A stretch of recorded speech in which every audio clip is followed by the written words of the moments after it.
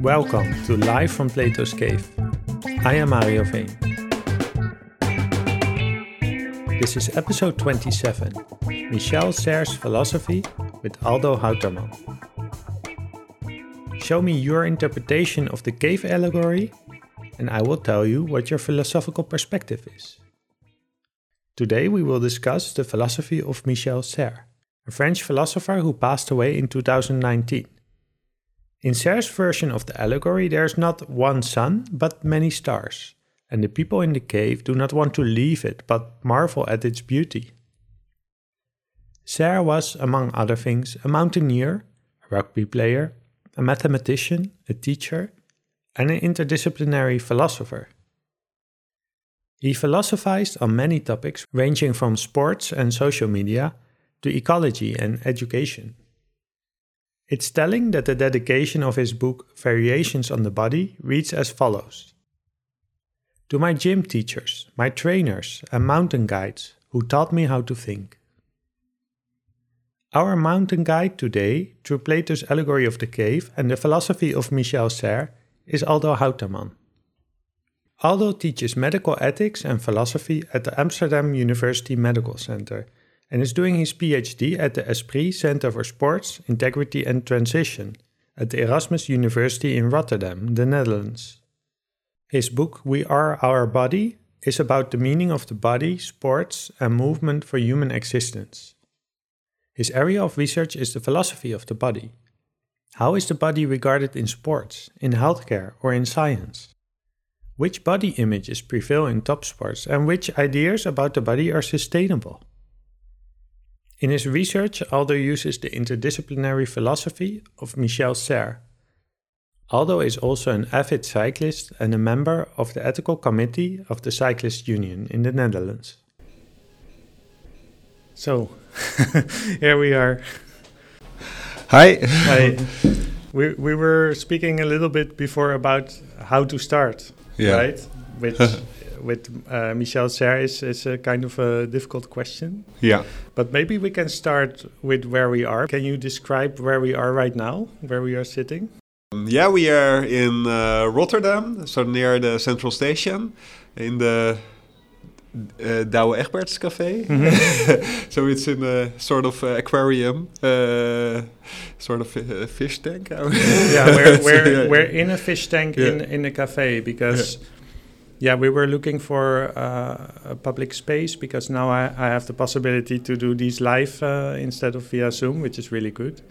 But that means, I prefer actually to look for a public space, but that's quite difficult in our society. And I think this is great because it's like they call it a meeting room. Uh-huh. And I was able to make a reservation, but I couldn't do it through the website. I had to go to the bar. And so we have the space for about 2 hours, but it's a glass space. So, like we see these people, like they're looking very serious, right? they're on their laptops and everything like that. Yeah. Yeah. So, would Michel Serres have anything to say about this? Yeah, more like the people working on the laptop and busy with their mobile phones. So that's an important. Theme in his work, so how to think of the network generation and the network society. Mm-hmm. So in this sense he's also very so most philosophers are very skeptical about this, so that it leads to individualization, mm-hmm. towards atomization, towards not having real contact with the world anymore. So I'm also a bit of sympathetic to these ideas, but I found in Michel Serres sort of counterbalance. So Serres is really hopeful about these developments. So that is why I find it interesting. So not. So I wouldn't say he is right in this case, but his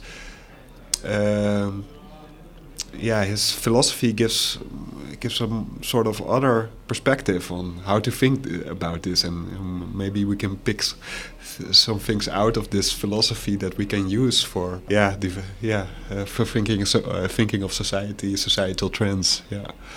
And I guess also thinking about society now, right? Because there's, right now a particular configuration of actually the situation we're in right now. We're recording a podcast. Yeah.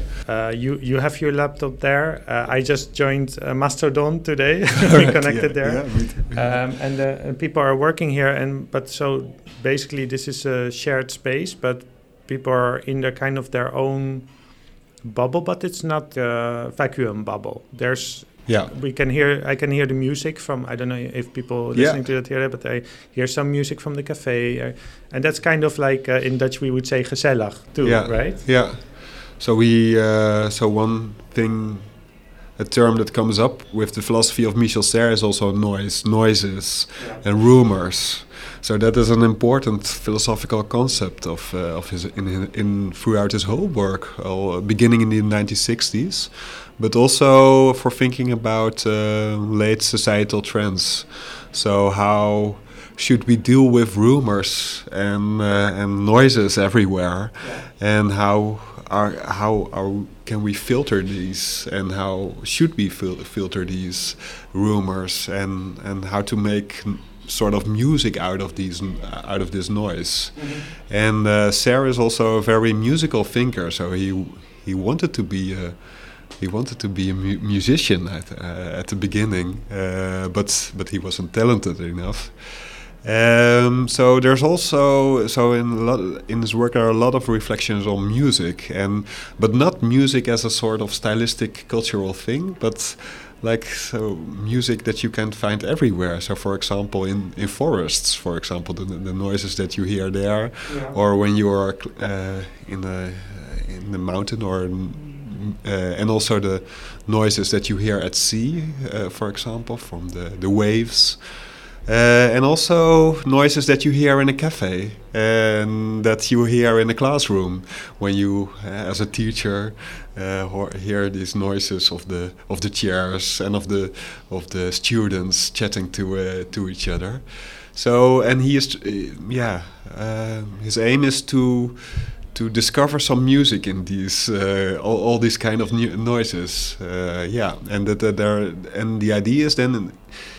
So the internet generation or the mobilized society is not something in which individualization is important, but also the noises that we make towards each other. So we are communicating through these noises.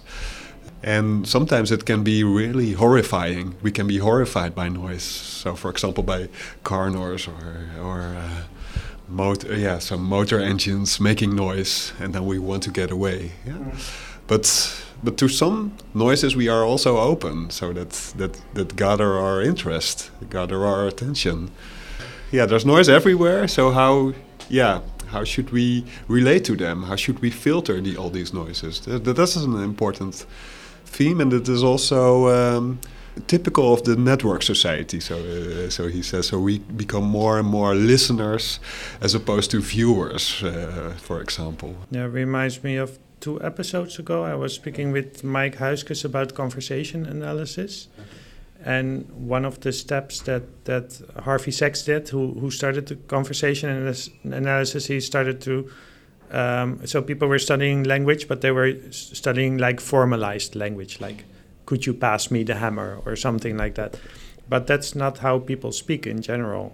But at this time, sociologists and other social scientists, they didn't want to study that, let alone philosophers, because they said, well, that's too chaotic, too noise. But his kind of premise was, it was about what do we regard as data in our research. His premise was there is order at all levels. So I know personally I speak a lot like but there's even a pattern to when you say to how people interrupt, to all the things like that. And so I guess someone at sea, the noise of the sea, if you're a sailor, you are able also to distinguish, the sea is friendly today or something like that. Yeah, that's very interesting, and it also links to Serre as well. So what can be noises for one can be music for others, and also depending on your emotional state, for example. So then you wouldn't love to hear music that you normally listen to.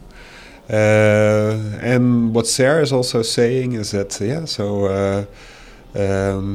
not only human-like persons speak language or make noise, but that is what nature does in fact. So long before there was human language, there were already volcanoes, oceans making noise, for example, and birds, for example. So he really tries to integrate these natural phenomena, so pre-human phenomena, into his philosophy. And this also gives him the tools to also think about technology, I would say.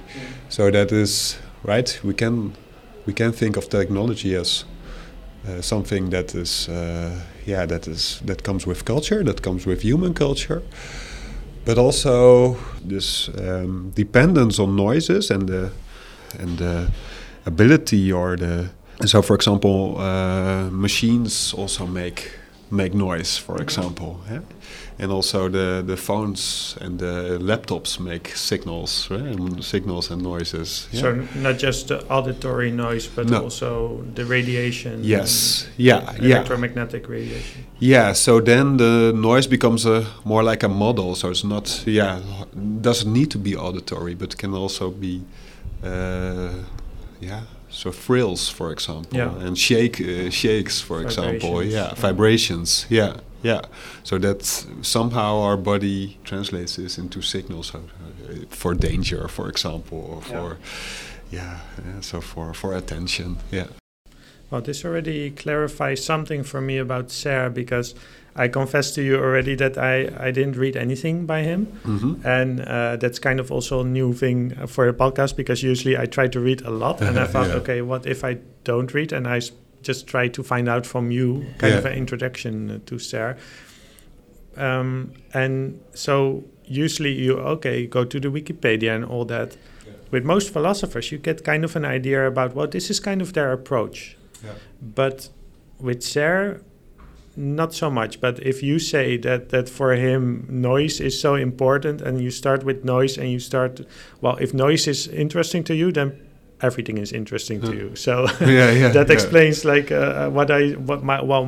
can give you my impression, which is that he is interested. We should say he was, because he passed away in 2019. Yes, very recent, and he's interested in understanding the world, and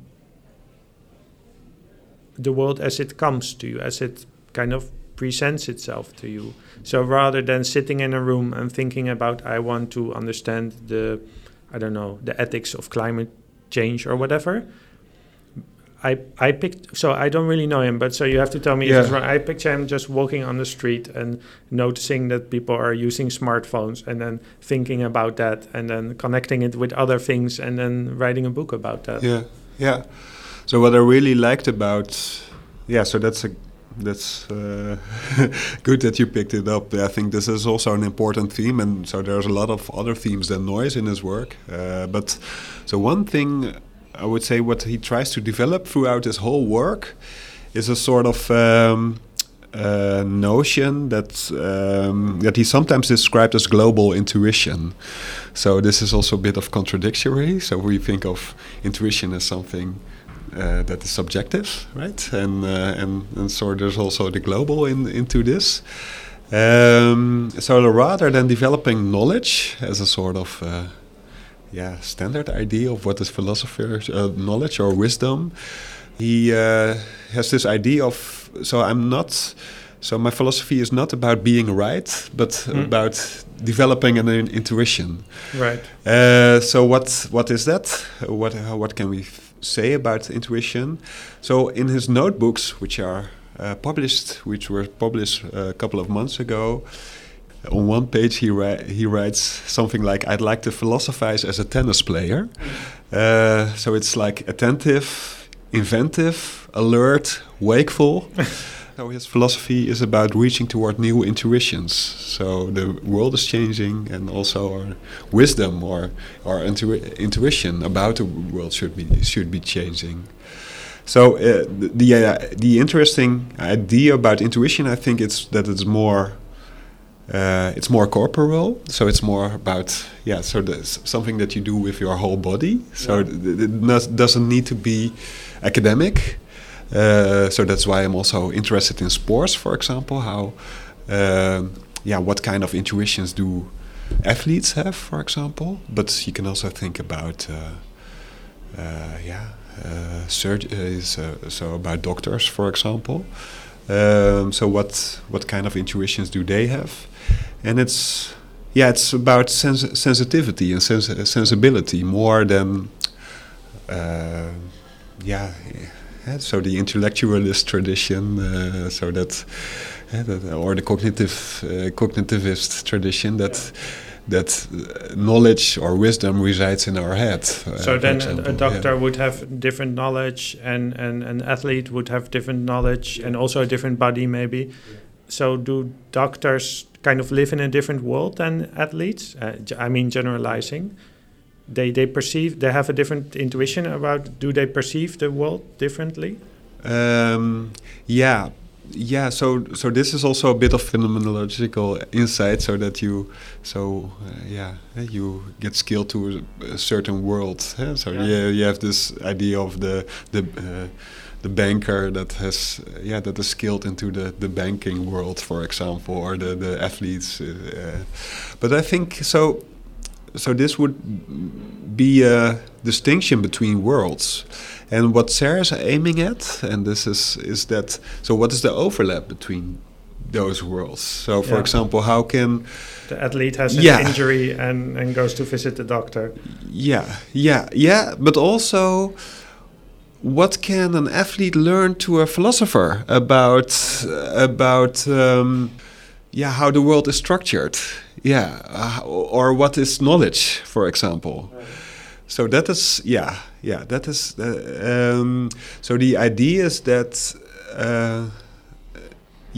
all these, so to say, bodies, and that is what also his ideal is, that they are somehow at a certain level also harmonized to each other.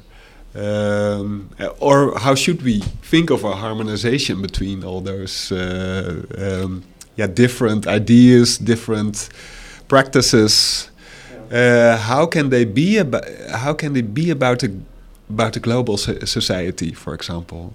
So one way to think about this is about this noise, right? So they all relate to a certain way so they filter noise through signals. They all hear the same noise, but they have different signals. Yeah, they have different ways from cultural understanding these noises, for example. Yeah, and they all hear the same. Yeah, so they are. They relate. So they are translating noise into signals. Yeah. So this is this is a very general structure of thinking about these, and it's not only people. So but also. Laptops, for example. So they select data that they show us on the screen, for example. So that the program is that the program projects to us. Yeah. So what a laptop and a mobile phone is doing is that it receives information, it translates it, and it emits it to us. Yeah, and that is the same thing as that what we are doing as well. So we receive noises, information, and somehow, so just by thinking, for example, but also by gesturing, by using our body, we translate this information and we send this to the world again. And also that is also what planets are doing, for example, or rivers, for example. Right. Trees. So what he what he's aiming at is developing an object philosophy. So all things are rather objects instead of subjects. So the phenomenological or the Kantian tradition. So that philosophy should be developed to understanding consciousness or subjectivity is surrounded by objects. Yeah. But Serre is more like, so he's not giving up subjectivity. So it is very important. So what I said about global intuition, right? So that can be very subjective. So that is dependent on the person who you are. So what kind of global intuition you have. But as a sort of philosophy, he tries to say, all right, so we should think the subjectivity as a communication between objects. So how do we commute to other people, to technology, and to nature, for example? Yeah, yeah. Fascinating. Yeah, I just noticed how I'm listening to you. I'm making connections between some other philosophers I know, but also my own experience, and I'm gonna take some time to take a coffee and sure. Think about what you do. Can I get you anything? No, I'm fine. Thank you.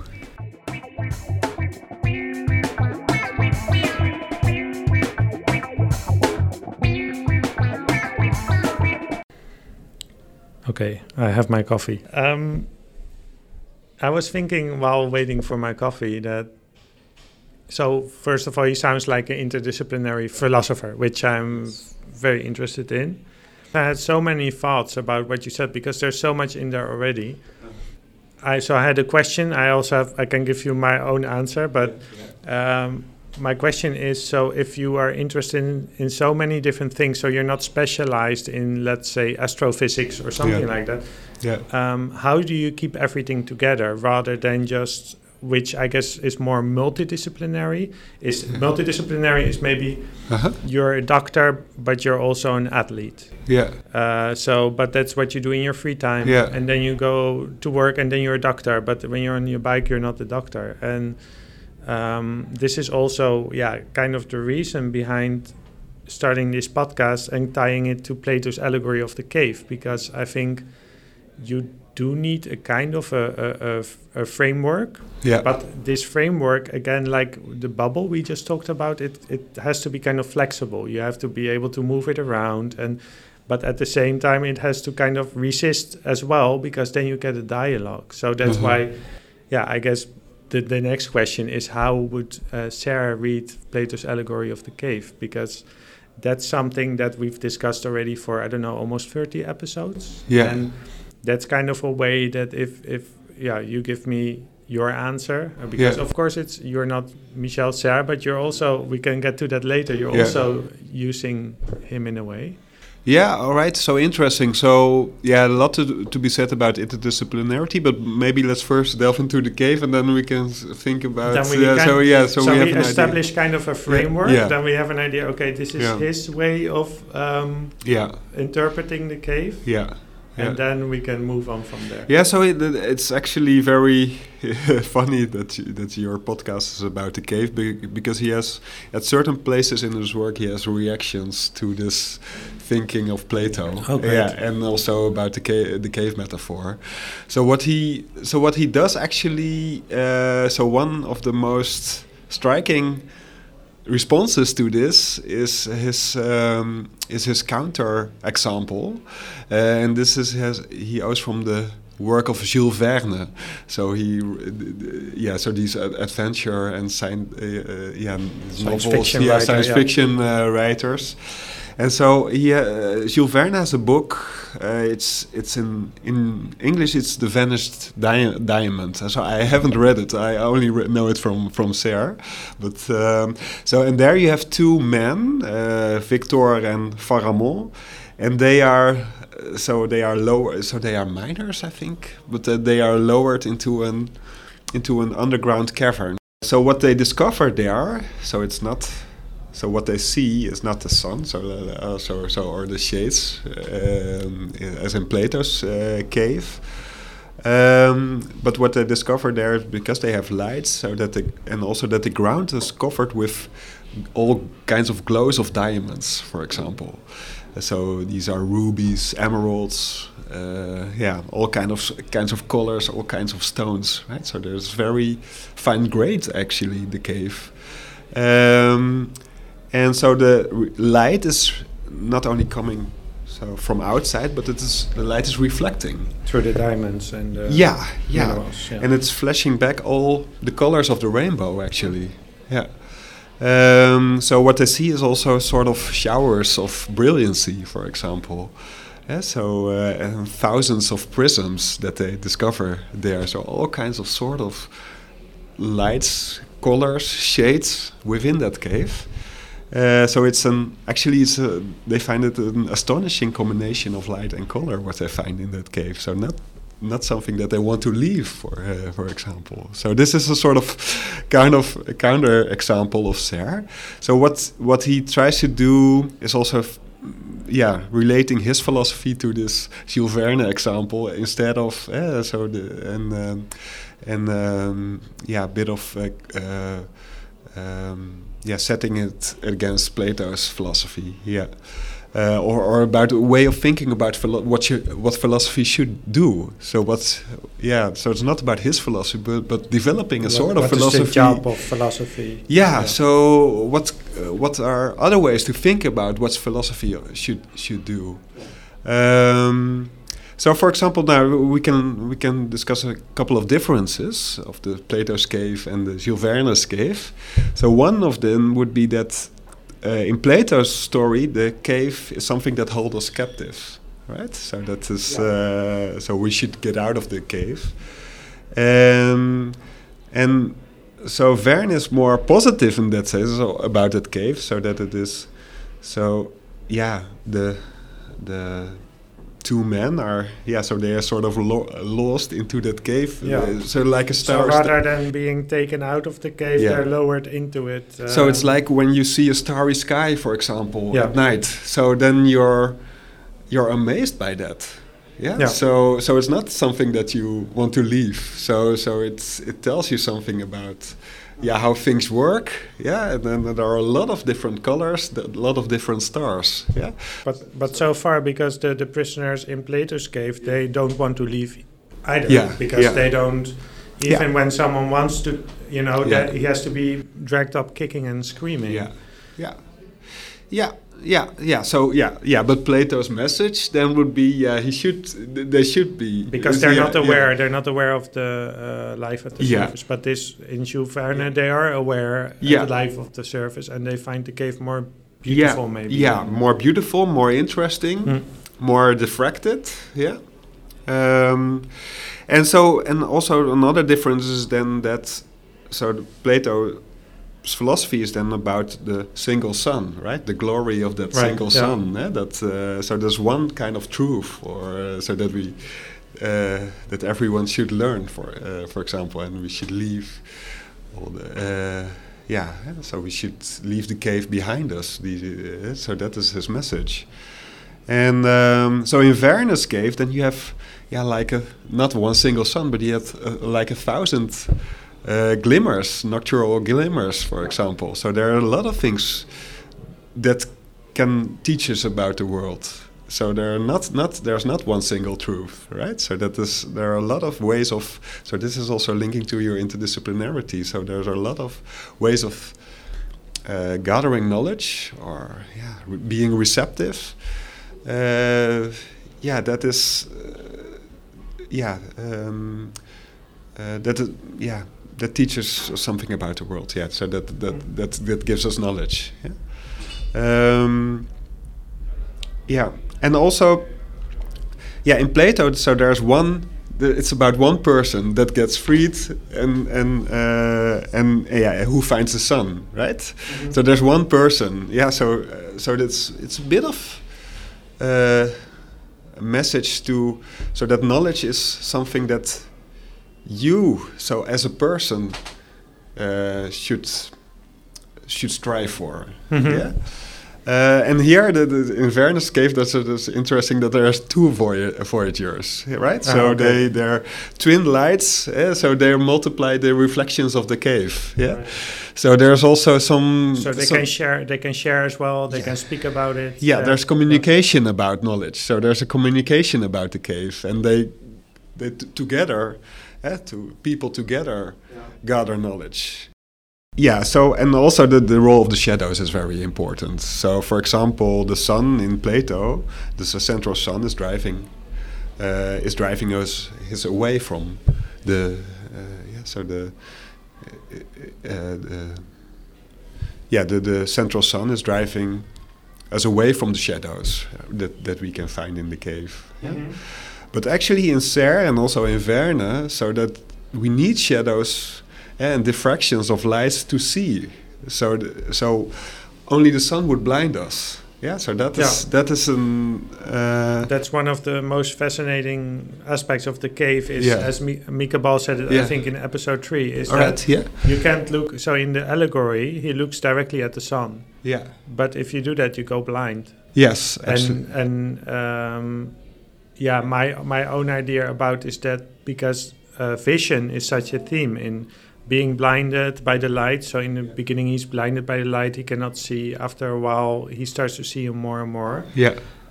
So I don't believe that Plato put that in by mistake, because everything until that point in the cave is about eyes and being sensitive to the light. And then he describes something. So far, you can connect the cave to what you could do in real life. I mean, you could imagine, okay, if I was locked up in a cave and I would look at the fire, it would blind me, but then I would go out on the surface, it would be even more blinding, but after maybe a few days, I would see the stars. So there he does see the stars, but first he sees the stars at night. But then after his eyes get more, he can look during the day, then he sees the sun. Yeah. So the stars are in there, but they're not... Yeah. So then he sees the sun. Yeah. And then he can look at the sun. So he's saying something at that point. The allegory is also showing its own limits. Yeah. I think. Yeah. All right. Yeah. That's something interesting. And I think Plato put that in there as a way to show. Well, the allegory is not the whole. Way. It's not the whole way of understanding. No, I think so. This allegory is if you propose it as a sort of model of knowledge. Yeah, so how to gather knowledge, right? Right, but I think that you have the Platonists who interpreted Plato. Yeah. But I don't think that this is just my personal thing of looking at it, is that I see Plato mainly as a teacher and a writer, and people after him have tried to kind of make this philosophical system, which then was hugely influential in the history of philosophy, and then later philosophers responded not so much to Plato's text, except maybe Serre and Heidegger and some other people who go back really to the text, but they respond to the interpretations of this allegory. Speaking of noise. So it's what I already said. Also, it's about more like it's not about the text itself, right? So it's like a Platonic model of knowledge. So how this gives an idea of what knowledge of the world is about, and what we learn over and over again. So we should, for example, this is also a sort of educational message also in so we should be blinded before we can learn, for example, so that the learning is painful, for example. So that is also some messages that are in there, and also that the world of sensitivity, and the bodily world is actually is something we should not strive for. So it's like the world of the soul, or the world of the mind, that is the world of the brain that is more important. So this is what Serre is criticizing. Right. But then, so in my understanding, that would be more critique of Platonism. Yeah. Because if you, for instance, Plato says that when the prisoner stands up and he turns around, he says he must turn the whole body. So it's not enough to just turn the head, but you have to turn the whole body. Yeah, beautiful. And the whole thing is about, instead of like he sees things, he is in pain, he's struggling. Yeah. It's all these like physical sensations. Yeah. So is that something that would be more aligned with Serre, like the physical part of it? Or would he emphasize that more? Yeah, absolutely. So he has a couple of books also about, about embodiment and sensitivity. Yeah. And that is also what links up to the tennis player on beforehand.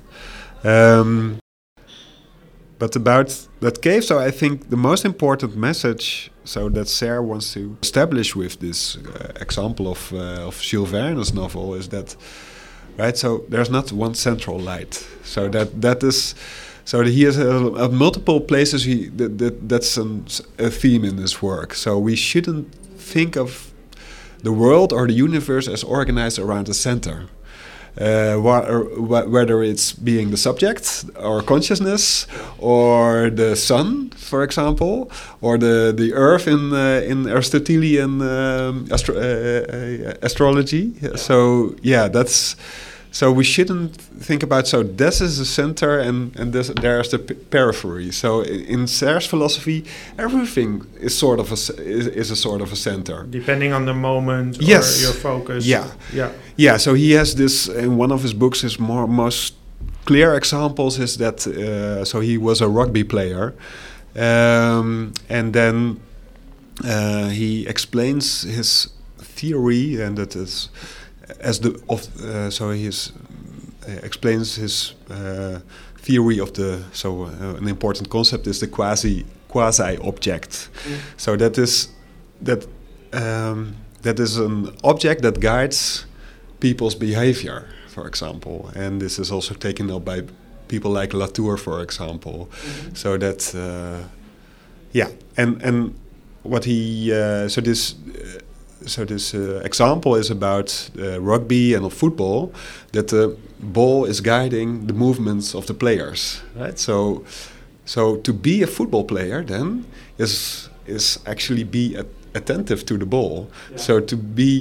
So be a subject is then to be subjected to the ball, right? So it's not self-immanent subject.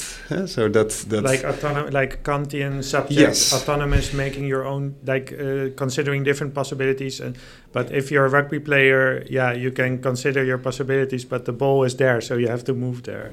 Yeah, exactly. So you have this also in phenomenology, so that the subject is sort of grounding the world, right? So that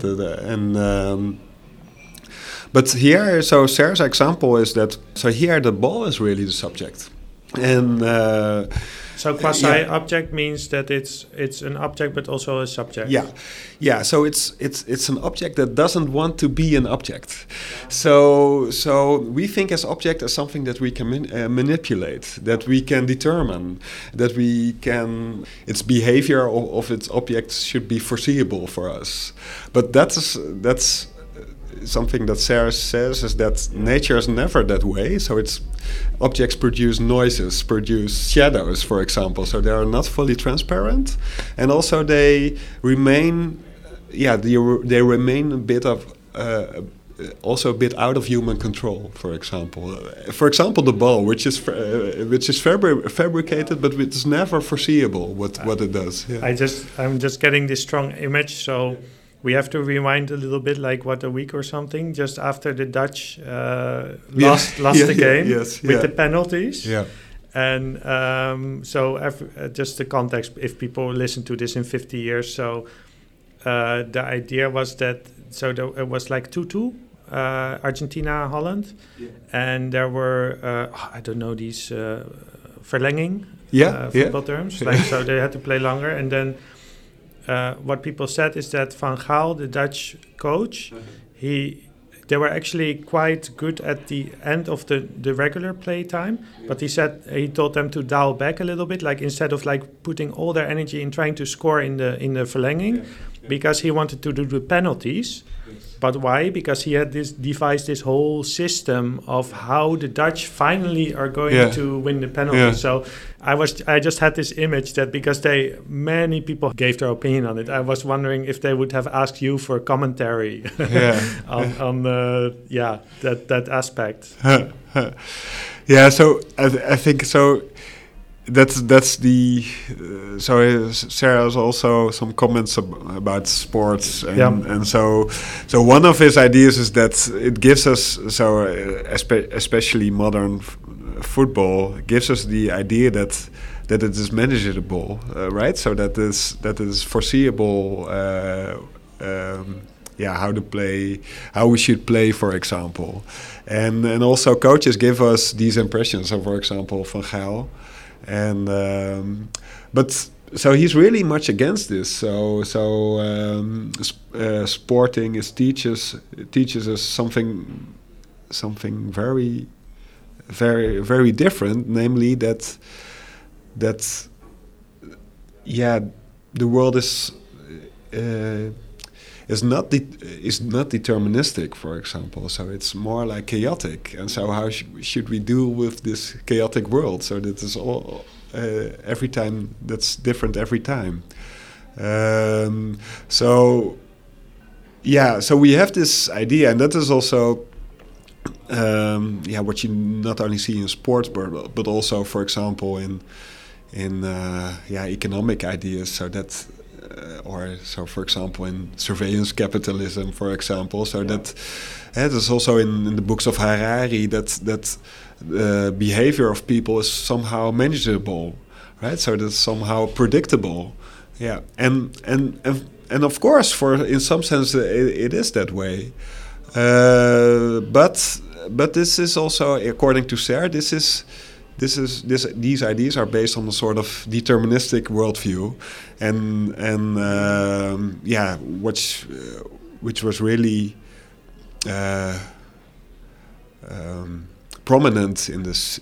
So in early modern societies, right? So that the world is. Constituted like a clockwork, for example. And you just have to find this organizing principle, this central sun, and once you find this central sun, then everything else makes sense to you.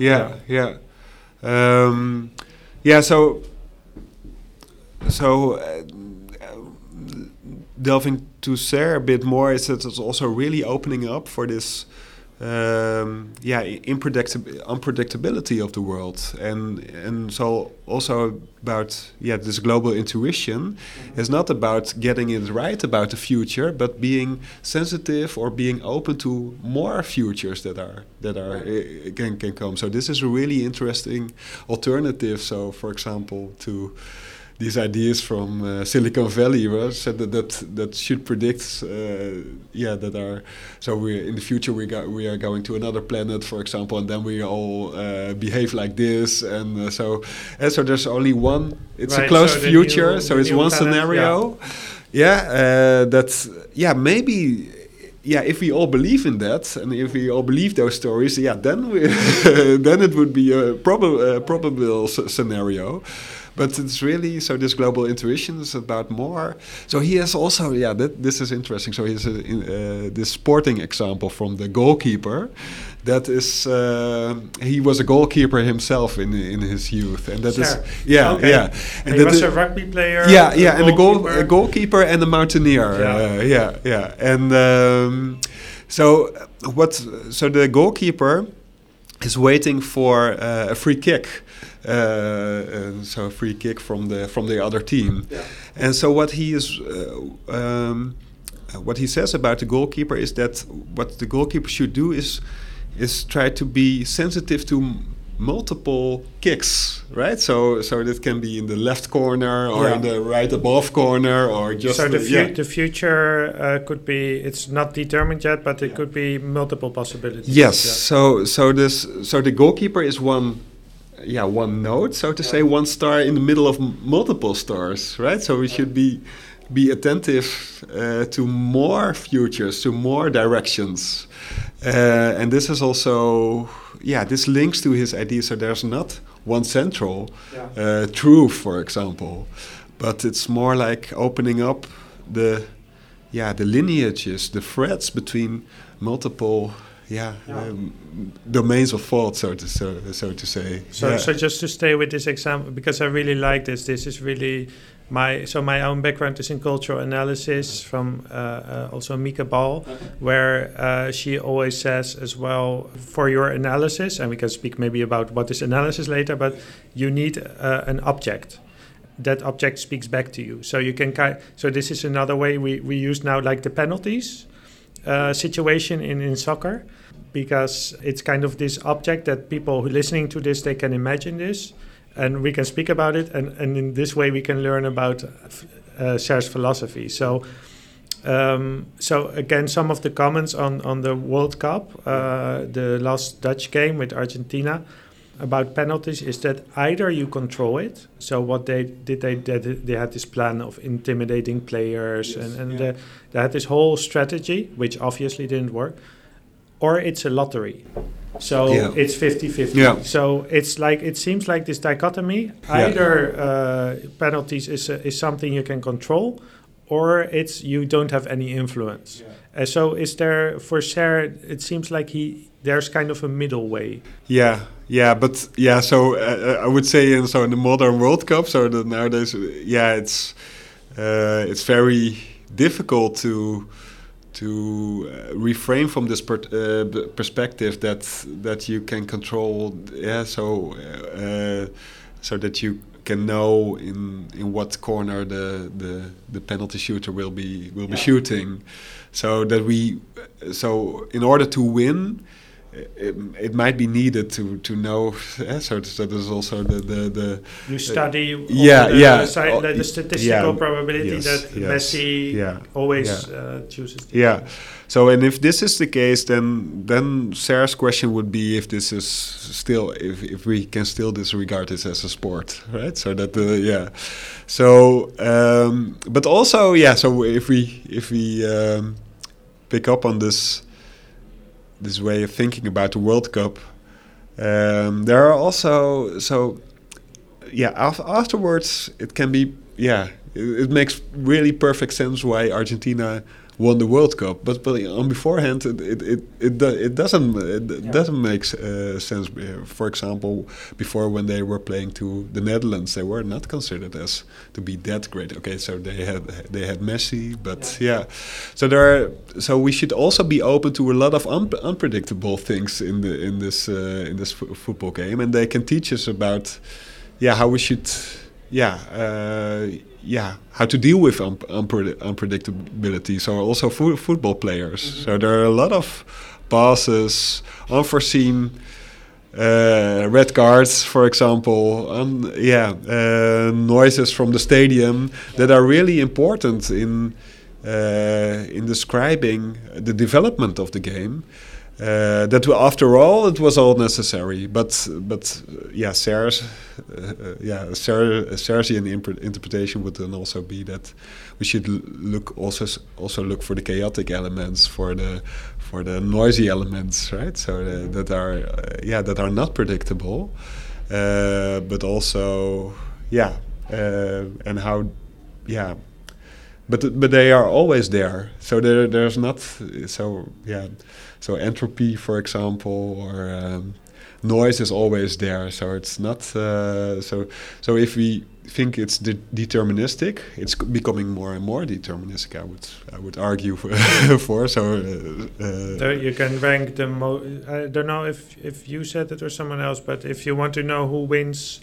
Not the international, but I don't know anything about football. But like the Champions League, you just have to list who has the most money. Yes, and then you can pretty much predict who's going to.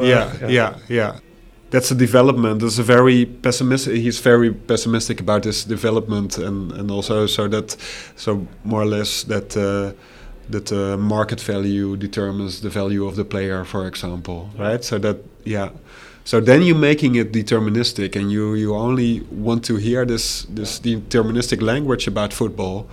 Yeah.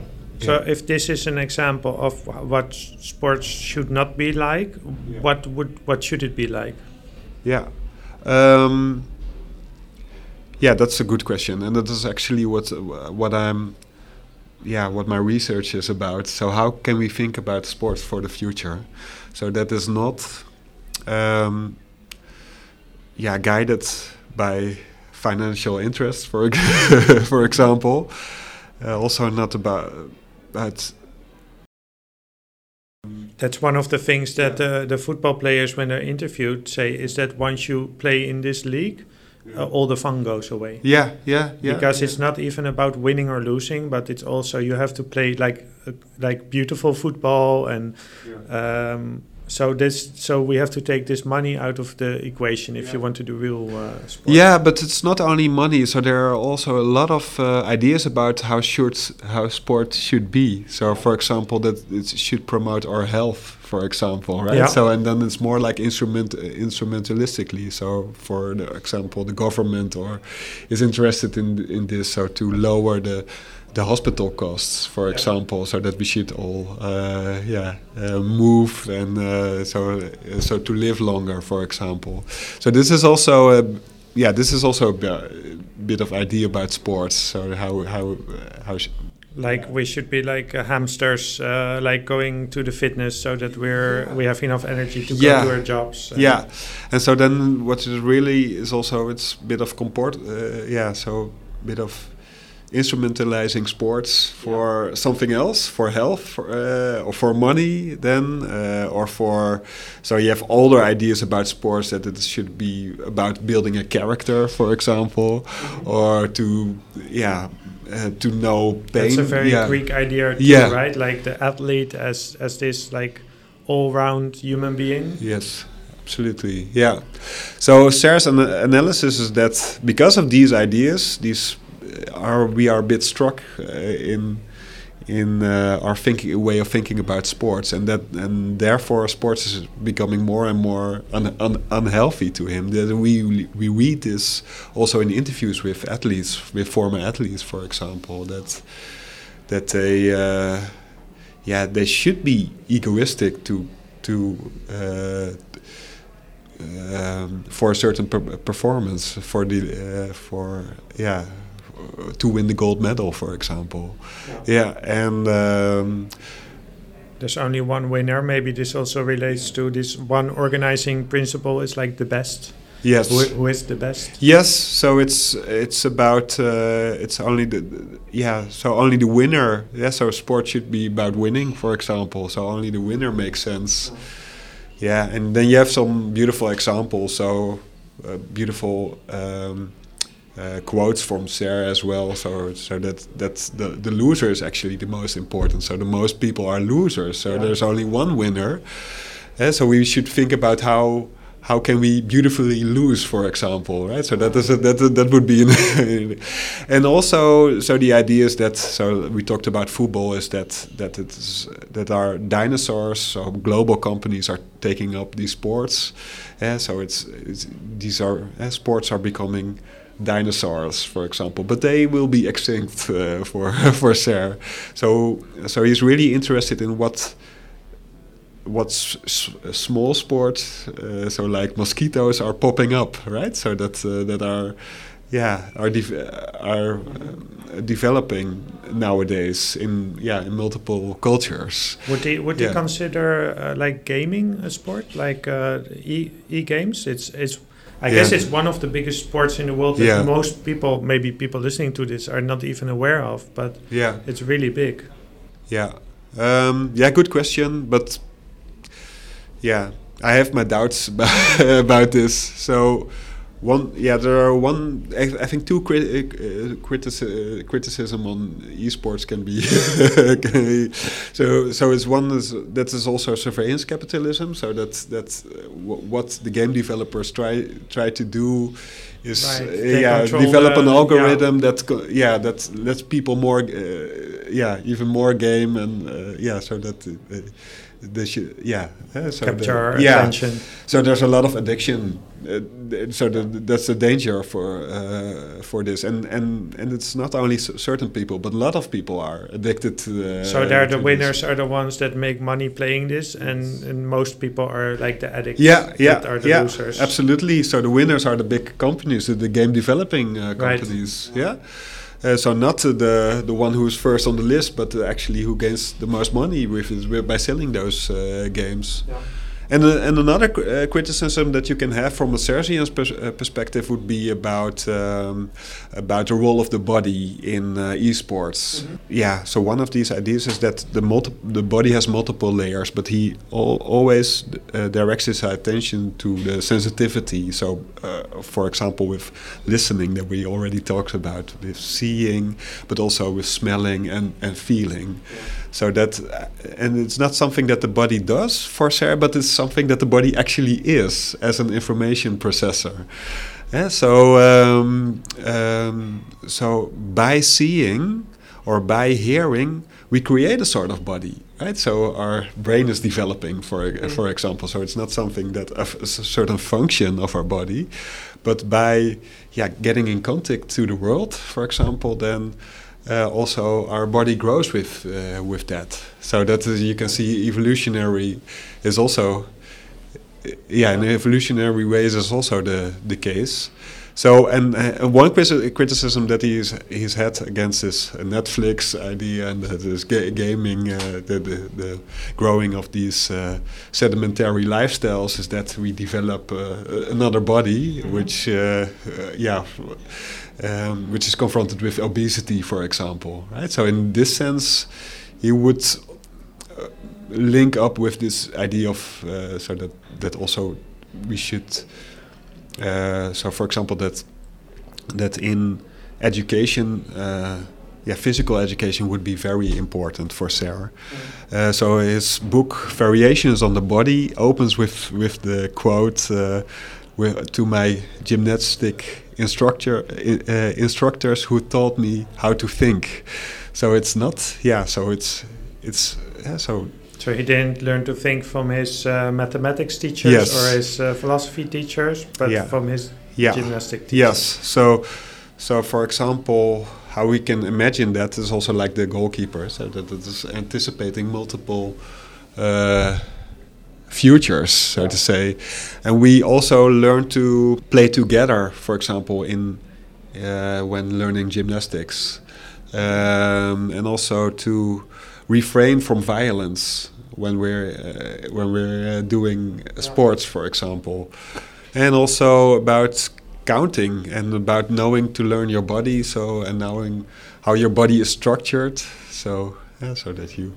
Did he say anything, because this all for me connects to martial arts as well, especially while you have this with judo, but also I'm practicing Tai Chi, and there one idea is also about, so you train, so when you woke a form, they say you should woke it like you're fighting with somebody, but you're not. But they also, so they're not, they don't like competition in Tai Chi, in the sense of, they do have it, but or judo you have that as well. But it's the idea of you don't have a competition, but you're getting to know your body, but you're also it's very much about dealing with what comes at you and with the world, and remaining stable. And did he write about martial arts? This is so great about this philosopher. I can ask you, did he write about this and this? Not explicitly. Not that I know of, but in his Variations on the Body, you have some hints that you can. So one way, for example, with yoga, for example, then so what is learning? How can you learn with your body? And one way of the thinking about this is that when doing sports or when doing Tai Chi, you are imitating. So, for example, with yoga, you are imitating a mountain, for example, or a cow. So, what this actually says is that. So his book is called Variations on the Body. So what you learn by sports is variations knowing variations of being a body. So it's not one body. So it's actually more bodies that you develop when practicing, when training, for example. So that so this is against this deterministic idea, so that the body can be guided, by the brain, for example, or by an algorithm. What Sarah is actually aiming at is that there is not one deterministic body, but that we develop more, variations of being a body.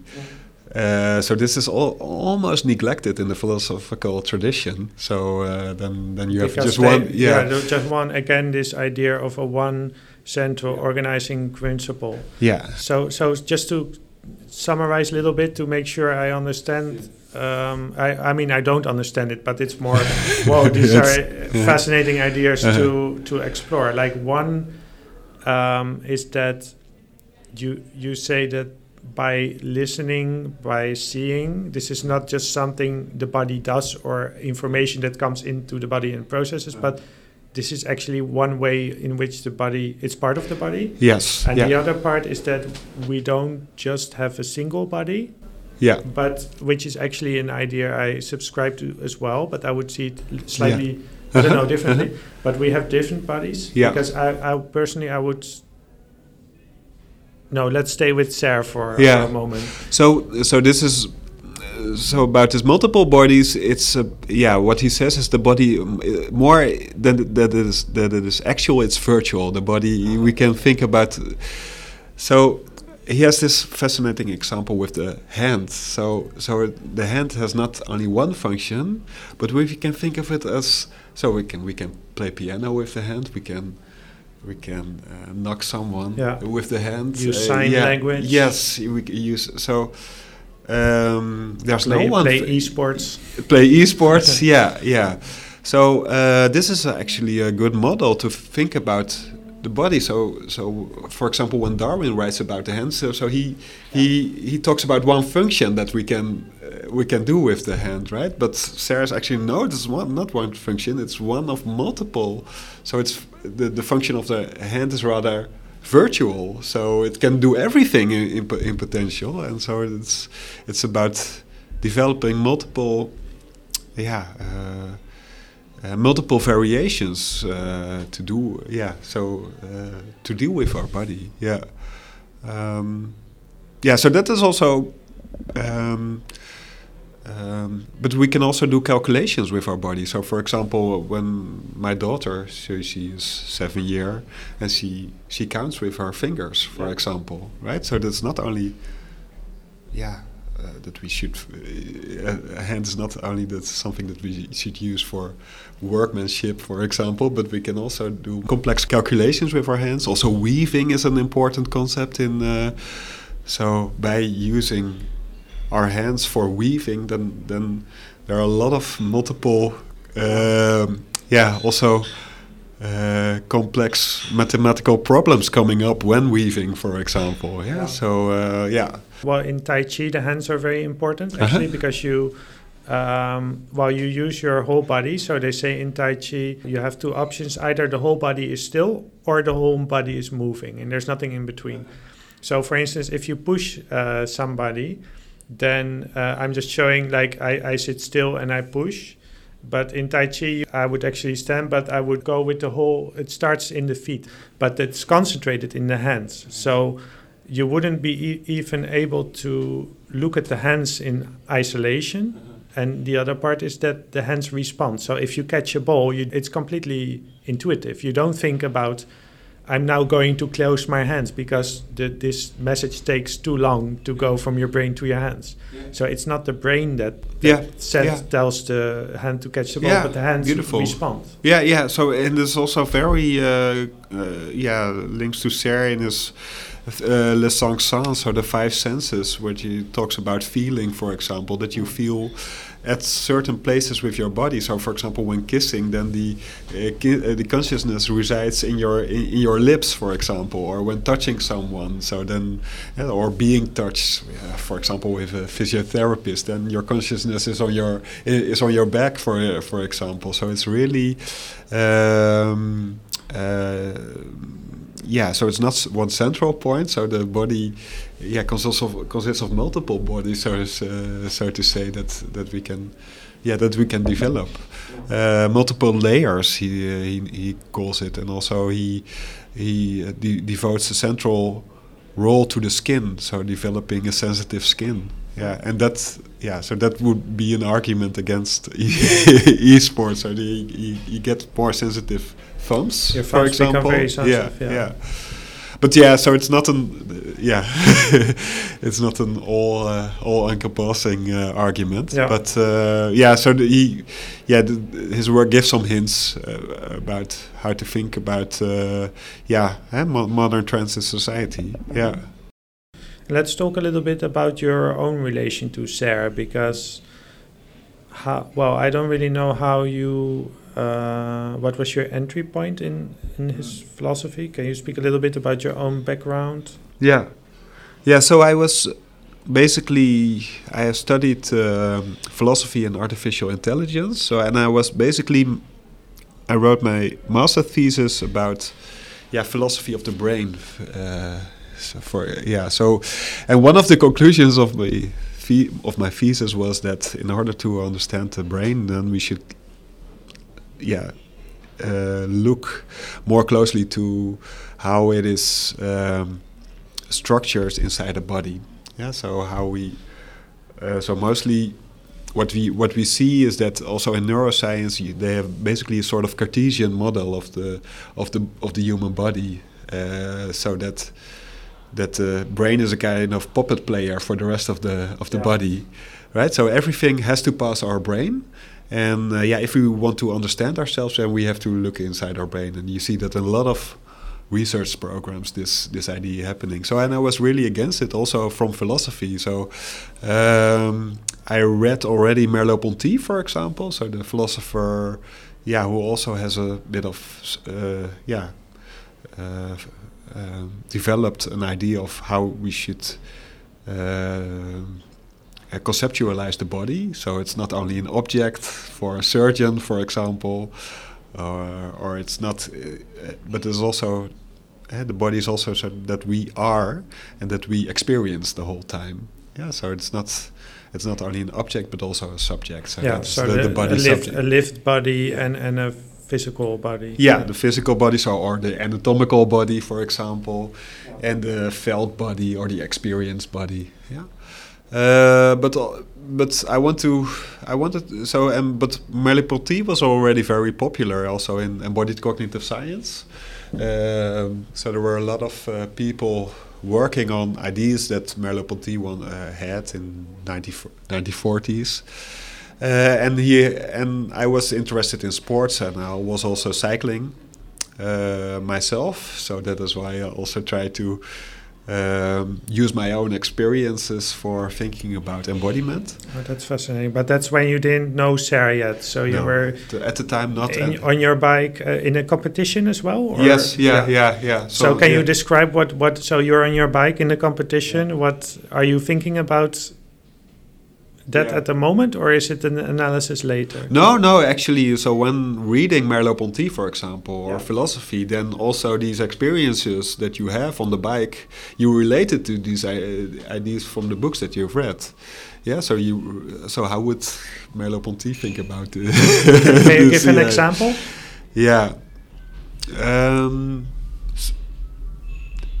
So for example, for understanding the body, we also need to. So, Merleau-Ponty's analysis of the body and within a sportive context is that so when you train and when you're a skillful athlete, then you see more possibilities for action. So then you see then you feel the direction of the goal, for example, and you see the gap between two defenders, so for example. Already that idea of noise, that you are able to see small details that other people would not even be aware of. Yeah. So here in Merleau-Ponty, the body is a sort of bridge between you and the world, right? So you can so when developing skills, it makes you more sensitive to the world in a certain way. But almost absent in Merleau-Ponty is the feeling of one's own body. So how do we feel pain, for example, or myself breathing, for example, which are very real experiences in sporting contexts. And so I saw some hints in Merleau-Ponty, but I think there are also a lot of questions that are unanswered there. And so that's when I read in a philosophy of sports book this example of the goalkeeper of Serre, and so that we just described, and I find it beautiful. So I tried to find more works of him, and I said, Michel Serre body. I looked for it, and and then I came to his work, The Five Senses, Les Cinq Sens, and he gave an interview to Bruno Latour, and there he says it very explicitly. So it's really about this idea of the body in Merleau-Ponty that I wanted to criticize. So that's why I was interested. So in what ways are you criticizing Merleau-Ponty? How can we have a sort of ideas behind Merleau-Ponty, for example? That's one of the most amazing things, when you're thinking about something. It's not just your work, like philosophy. You're thinking about it while you're cycling, and you have this philosopher that kind of shows you some things, but you also think, well, he is at the limits. What do I do with it? And then you discover this person who spent so much, who actually wrote a book about it already. I mean. That's one of the joys, right? It was very beautiful, but also very difficult. So it was very difficult to read, but also very beautifully written. So it was at one hand, his work was very attractive, but on the other hand, we find it very annoying. Did you read it in French?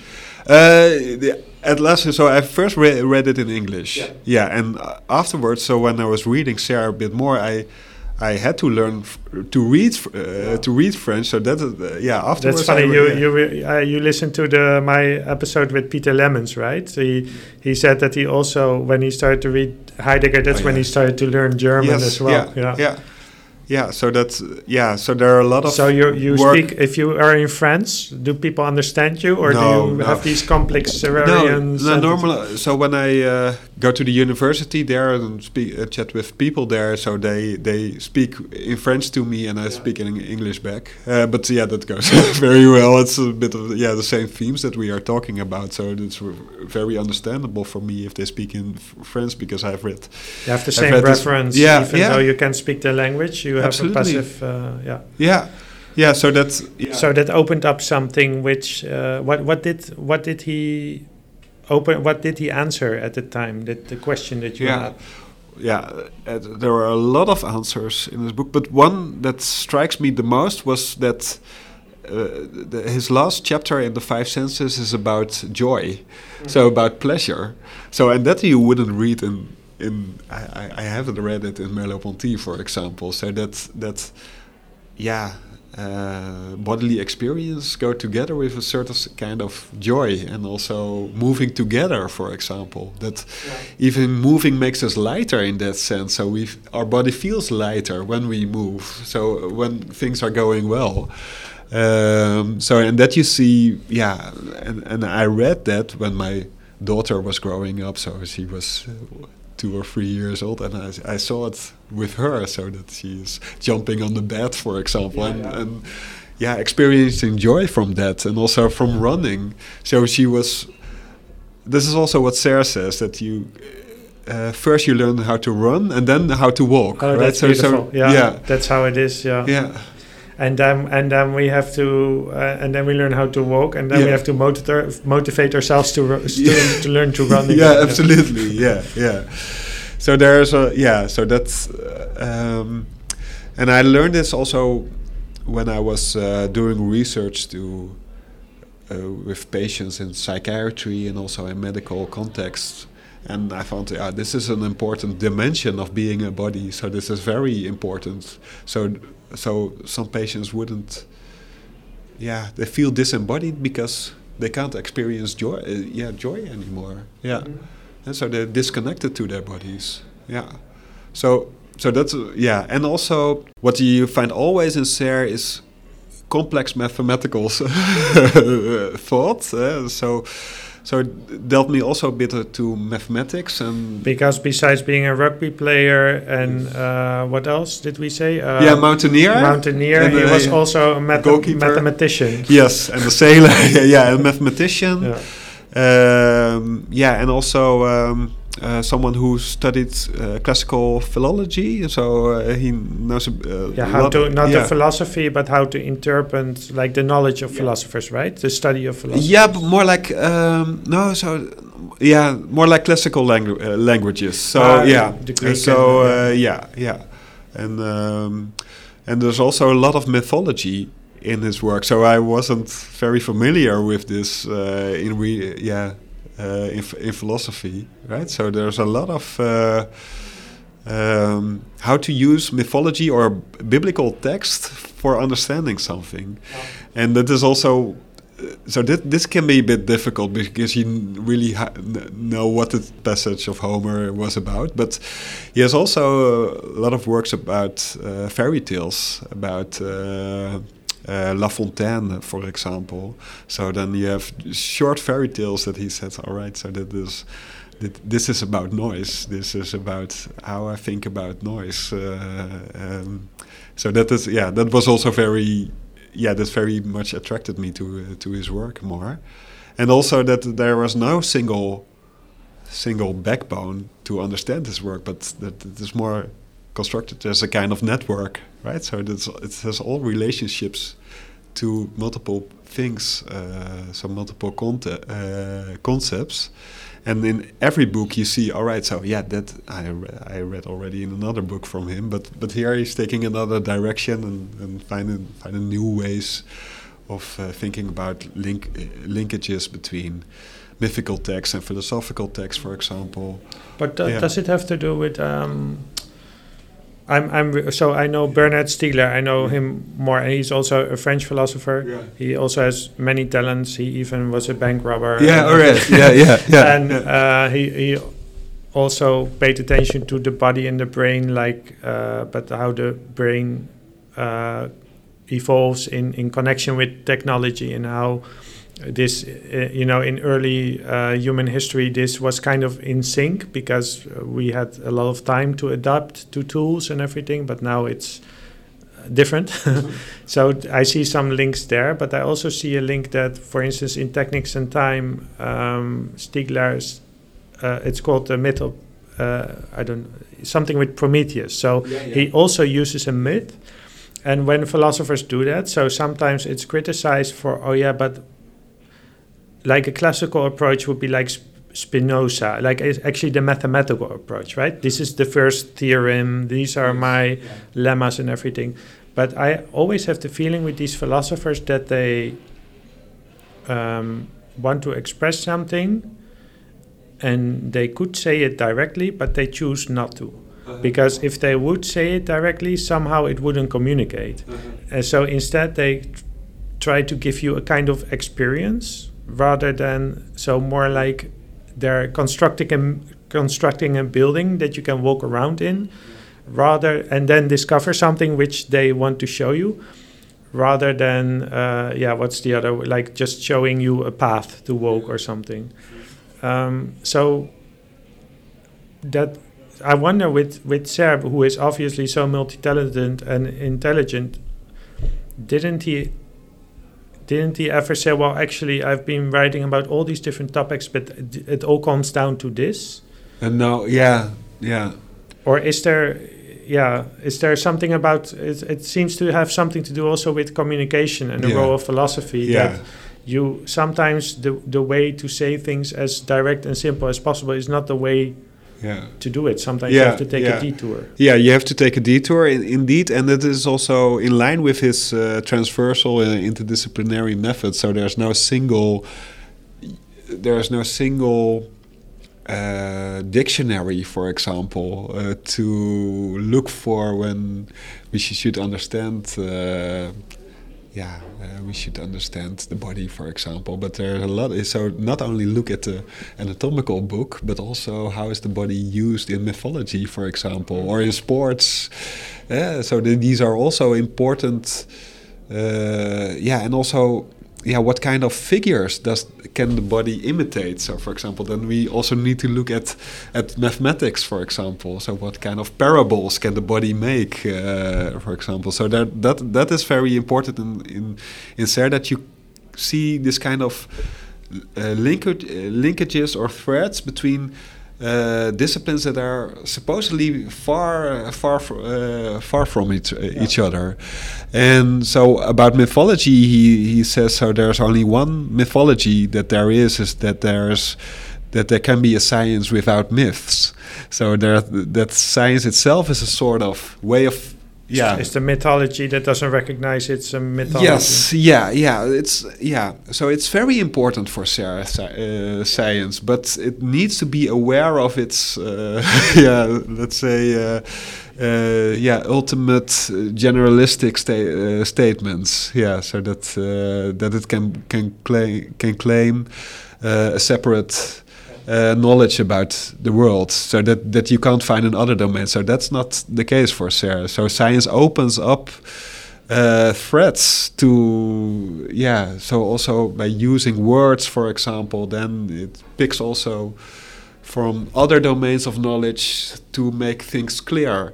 And so when observing or when doing science, then we are already using concepts from other domains. So, for example, nowadays we are in a lot of sciences are using concepts from the computer domain. So about coding, for example. So the DNA code, for example, and it is also and about working on our brain is like reprogramming our brain, right? So even in everyday language as well. This is where I did some study on how people speak about pain, and they always use, just because you referred to it earlier, they always use kind of metaphors to speak about pain, because it's as Wittgenstein said, it's not I can show you my pain. I always have to use words, and these words have to be shared, while the pain is something I only feel. So it's always like the body as a mechanism or something that's broken, or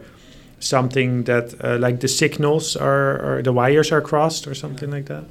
So mythology can also be really attentive. So if we say, all right, so there's also a bit of mythology in here, so that in the most so to say, recent projects, recent techno-scientific project, there are a lot of archaic ideas in this, for example, That's a great point, because that's kind of, to stick with the computer metaphor. It's like you're running new softwares, but you're still using Windows 3.1. So I think this is one of the things that interdisciplinary philosophy can do, is because you have these kind of, Iris van der Tuin said it like that, like thinking, or she had it from someone else, like thinking moves. So for instance, reasoning, you make certain moves, or what if this is like this is another move. And it's also, if you want to think about the brain or sports or health or something like that, you kind of need to update your moves as well. So this is also, I think, a bit of going back to this global intuition idea, so that reasoning really should be performative or transformative in this. So it's really, so when we think about this, we should really situate ourselves different than before in the world. So it's really also transforming ourselves in that way, and that is why it also links to using your body, for example. So you have a different body when you trained, for example. This is also his mathematical background, so that he says it's not we should think of mathematics not as something as universal rules that we can then apply deductively, but it's more like mathematics as a sort of procedure, so as a sort of recipe that gives some hints about knowing how to go on, but it's not determined at all. So it's only helping us, finding clues or finding ladders for overcoming a certain problem. But we really shouldn't think of mathematics in a Sergian way as a sort of as fast standard axioms that we can apply to and certain the Platonists, like the ideal forms that are unchanging. Absolutely. And once we have discovered the mathematical principles of the universe, then from there we can deduce everything. Yeah. So just to go back to your own story, because you got into SER. So how did you then? How did this feed back into your work? Because you were studying at the time. Actually, I was writing a popular book on philosophy and sports. Yeah. So and I really began with phenomenology. So that was my link to what is a lived experience in sports, and then I used Merleau-Ponty and also this Dutch phenomenologist Buitendijk, for example, to understand that, and they were really helpful in certain ways. But also, but I tried to develop these ideas more further because they were a bit of old-fashioned as well, and they were not dealing with our environmental issues, for example, or with technology. So that is why SER came in. And also I used also Peter Sloterdijk for understanding this, but SER became then the main influence for the book. The book is Wij zijn ons lichaam in Dutch, and it really should be translated in English. We are our body, if any publishers are listening to this. Yeah, so there will be a French translation of one chapter. But so that's why I came to know SER, and I use it first as just one source, but later on it became the main source for developing ideas about sports. And afterwards, I had many interesting criticisms on my book, or many interesting comments on my book. So that was really interesting. People from the field of sports or from the field of neuroscience, from physiotherapy, they were really interested in how they can use these ideas. So that's why I applied for a PhD trajectory on basically on developing a sort of philosophy of sports, movement, and the body. So how can we think those three together? And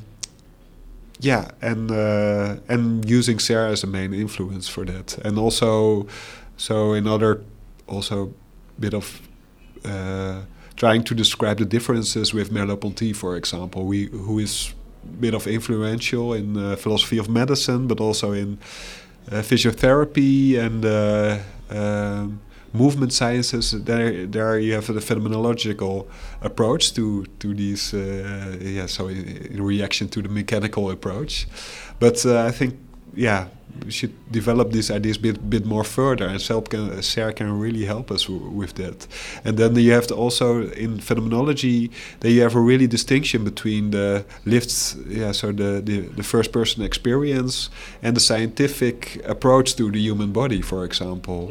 And this is not what you would find in SER. He would always look for links between these approaches, and that is, I find this really helping us. So not reducing the body to, for example, activation patterns in the brain, but taking these activation patterns as a starting point, or thinking about experience, and also really relating it to, for example, novels, or so that we can find combinations between multiple disciplines for understanding a more fine-grained and more complex story of what the body is. And this is what I try now to translate into sports science and also in the hospital. So try to translate this to how can we use these concepts of health or of the body in medical contexts. So that what are some of the insights that you give, for instance, if you're speaking to physiotherapists or doctors?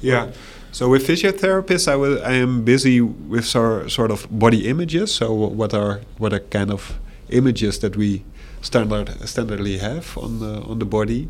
And so one idea is that you have this idea from Dick Swaap or from neuroscience, is that the body is structured by the brain. So he wrote a book, it's influential in Holland, called Wij zijn ons brein, We Are Our Brain. So of course it's not an accident your book was called We Are Our Body.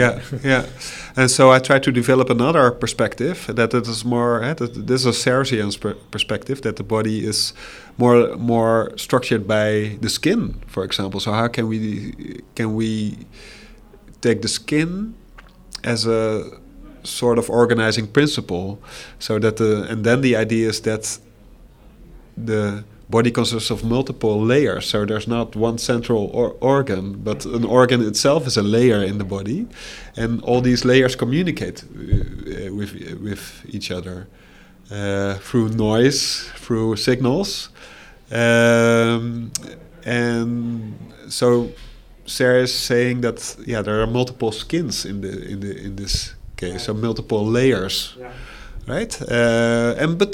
And this makes also the body more sensitive, so that we can feel our guts, for example. We can feel our own heartbeat that is communicating through the body, right? And but then also it can also bit of help to explain why touching is very important, for example, in the healing process. And in the pandemic, when they spoke about like huidhonger, like hunger for the skin, for touch. So a lot of that was a lot of influential for links with Sarah here. I think there's also a lot of applications for medical education. So I think what I'm counting in my head, because I'm working some delay with the episodes. So one was with Laura Farpio about medical education, and we also spoke about how important interdisciplinarity is for medical education. So obviously, doctors learn like the biomedical model of the body. But it sounds like you're working, like how we spoke about before, to kind of upgrade the metaphors and the idea and the mythology that we use into a more sophisticated mythology, rather than so there's one idea of the body that helps you design like a randomized control trial and an experiment, which that requires a certain aspect of the body, and this is great because that's how we can cure and prevent many kind of diseases. But if you're sitting there as a physiotherapist and you have another person in front of you, it's a different kind of situation. And maybe I've been thinking about this a lot, but I don't have answers to it, rather than the phenomenological answer that you also have to pay attention to kind of the experience of the person, and the person, like what is. So you have your instruments are your eyes and your hands as a doctor, and your medical instruments, but you also have the feeling of like your intuition about there's something off here or there. I also in my education I always use also paintings and also novels for getting idea what experience is, what pain is, for example, and discuss these with the medical students and the physiotherapists, and what you can learn also, and hope to, broaden this vocabulary. So this is So this is one what you will find multiple places in Sarah's work. So a lot of very interesting links between exact sciences, natural sciences, and works of arts, for example, that they can really help to illuminate each other. And that was what I find one of the most interesting things. So how can we think of information theory or entropies or difficult concepts, but we can also see it at work in in artworks, for example, or in novels. Yeah, so that these ideas are not very difficult, but yeah. So Sarah's always trying to describe. Yeah, tries to describe them as that everyone can follow them. That's. So personally, I think I could have enough questions for 2 more hours, but the meeting room we reserved is like finished in 7 minutes. Right. Yeah. So yeah, what's a good way to? And maybe is there something you want to wrap up? And the last question I have is like, where, if people are interested in Serre as I am, because I haven't read anything written by him, where to start? Yeah. So. Yeah, to wrap up, there's a lot of things. We might have to speak in another episode again. Just for now. Yeah. So we started with this global intuition, right? Right. So that I think that is one of the most central. So it's a global intuition, but it's not a central organizing principle. It's being intuitive to multiple aspects of the world. So it's opening up different vocabularies. So if you're a doctor, it's also important to read novels and visit the museum for your medical practice, absolutely. Not just as a hobby. Yeah. So looking at artworks, for example, looking at statues for getting an idea of what the body is. Yeah. And listening music as well in order to get an idea what pain is, for example. And for starters, so there's one work. So it's a bit of it's a more like overzichtswerk. So it's Overview. Yeah, overview of his work by Christopher Watkin. Right. And it's called Michel Serre, Figures in Thought. And that gives you a very good introduction and overview throughout his whole work. And he has read all his works because he has published more than 80 books. I looked at this list. It's like, I thought almost every year. And sometimes 2 books per year. Yes. Yeah. So it just looks like he just started writing and he didn't stop. Yeah. So we talked about this internet generation, and then he has his book Thumbelina. That's about the internet generation. We talked about music, and he has a book on music as well. So it's called Music. And the 5 senses was for me very, very influential. So. If you are interested in the phenomenology or the philosophy of the body, then you should really read The 5 Senses. It's translated into English. It's from 1985. Mm. Did he do any work on the climate? Yes, ecology? absolutely. Yeah. We didn't touch that, but yes, this is also his book, The Natural Contract, from 1989. It's about environmental problems, and so he was very early with that already. Yeah. Maybe next time I can read, for instance, this book, and then we can speak about. Would be great. A specific book. Yeah. Yeah, I'd be happy to do that. Yeah. So how you are doing a PhD right now? Yes. Are you doing other things that are related to it? Yeah, I'm doing a PhD on sports, philosophy of sports, and I'm researching sports nowadays, so ethics in sports. And also I'm teaching at the medical center in Amsterdam to medical students. Ethics and philosophy, medical philosophy. And can people hire you or consult with you if they absolutely. want to know more about this? Yeah, sure. I'll be happy to get in contact with you. Yeah. Well, thank you so much. Let's get out of this aquarium. Thank you for listening. This is an independent educational podcast, and I rely on your support to keep it going. It really helps if you subscribe, give it a rating, and share it with your friends and enemies. Go to livefromplatoscave.com for more episodes and other ways to support.